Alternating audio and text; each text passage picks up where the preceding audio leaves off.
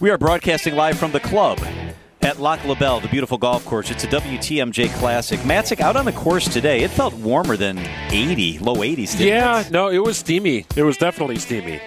But in a good way. Like, it was fun to walk around. It was getting a nice little breeze kind of coming through. I was able to play with the folks from Side Again Limited who are approaching a hole that is very close to us. Now, the first hole we teed off on, they had cocktails. Like, which pour and ready-to-drink cocktail would you like? We've got a whiskey sour.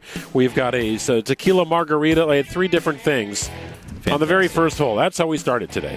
That's great. So my group is on the tee box. I can see them right now. Jim Griffin and his other 2 guys, one of them's his son, are on the tee box. Hey, Griffin! Yeah, go hit a shot over there. Hit it straight! I think that... Hit it straight! I think it's their last hole. This would be hole number 10 that they're teeing off on. Oh, you're right. They're almost done. There you go. You want to go hit a drive? I can bring Lane on. No. Go ahead. Well, Run you know out what? there. They're glad that I'm not out there because they decided once they went down to 3 that instead of my duffing, they would have one of their guys hit twice. Oh, there you go. Yeah. Oh, that is the benefit of somebody leaving the group. Exactly. Yes. Especially when he's the weak link. Let's bring in Lane Grindle. He is with us this afternoon. Lane, good afternoon. How are you?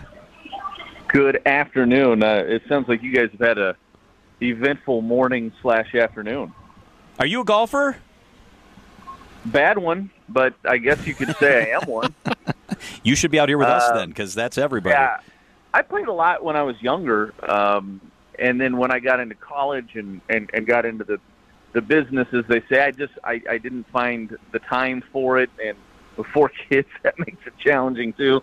So I get out there maybe twice a year, and I might be even exaggerating that, and I don't do well when I'm out there, but I enjoy it. Lane is a kid at heart. Let me tell you the scene from the Matzik household over the weekend as I'm mowing my lawn. There's a bunch of kids running around Lane's yard, and he's kind of playing with the kids before he goes to the stadium.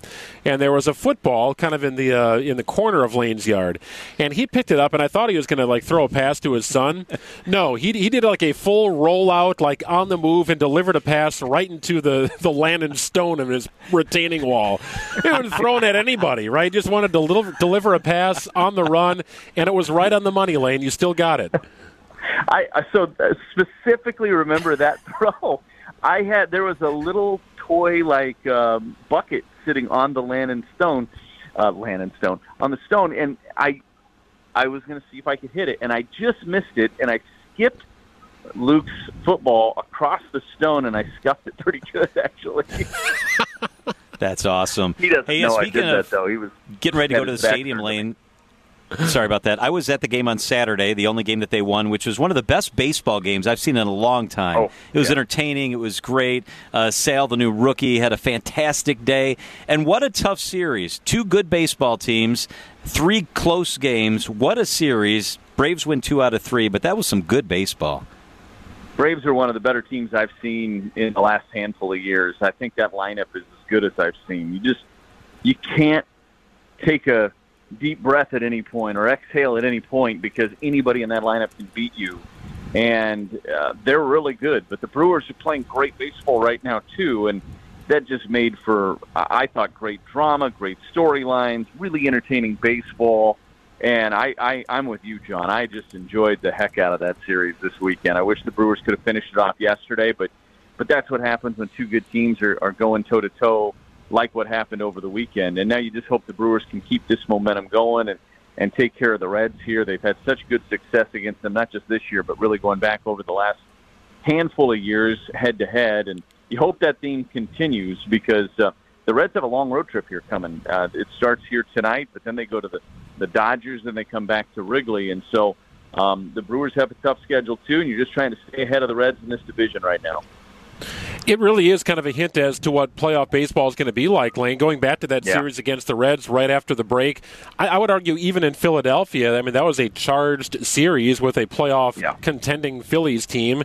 And then, of course, the Braves, a team that you may end up facing in the postseason. And it doesn't stop, right? I mean, it's kind of on repeat now with the Reds and Braves again. So your taste of playoff baseball, I mean, it's practically the month of July. It's been a great atmosphere. I mean, the atmosphere in Cincinnati coming out of the break was the best I've ever seen it there, and there's not a close second.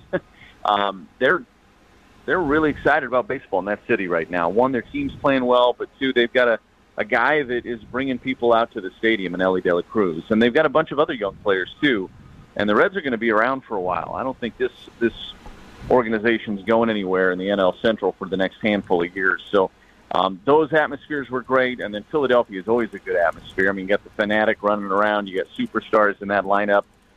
Just a well-pitched series for the Brewers again, which has been a consistent theme.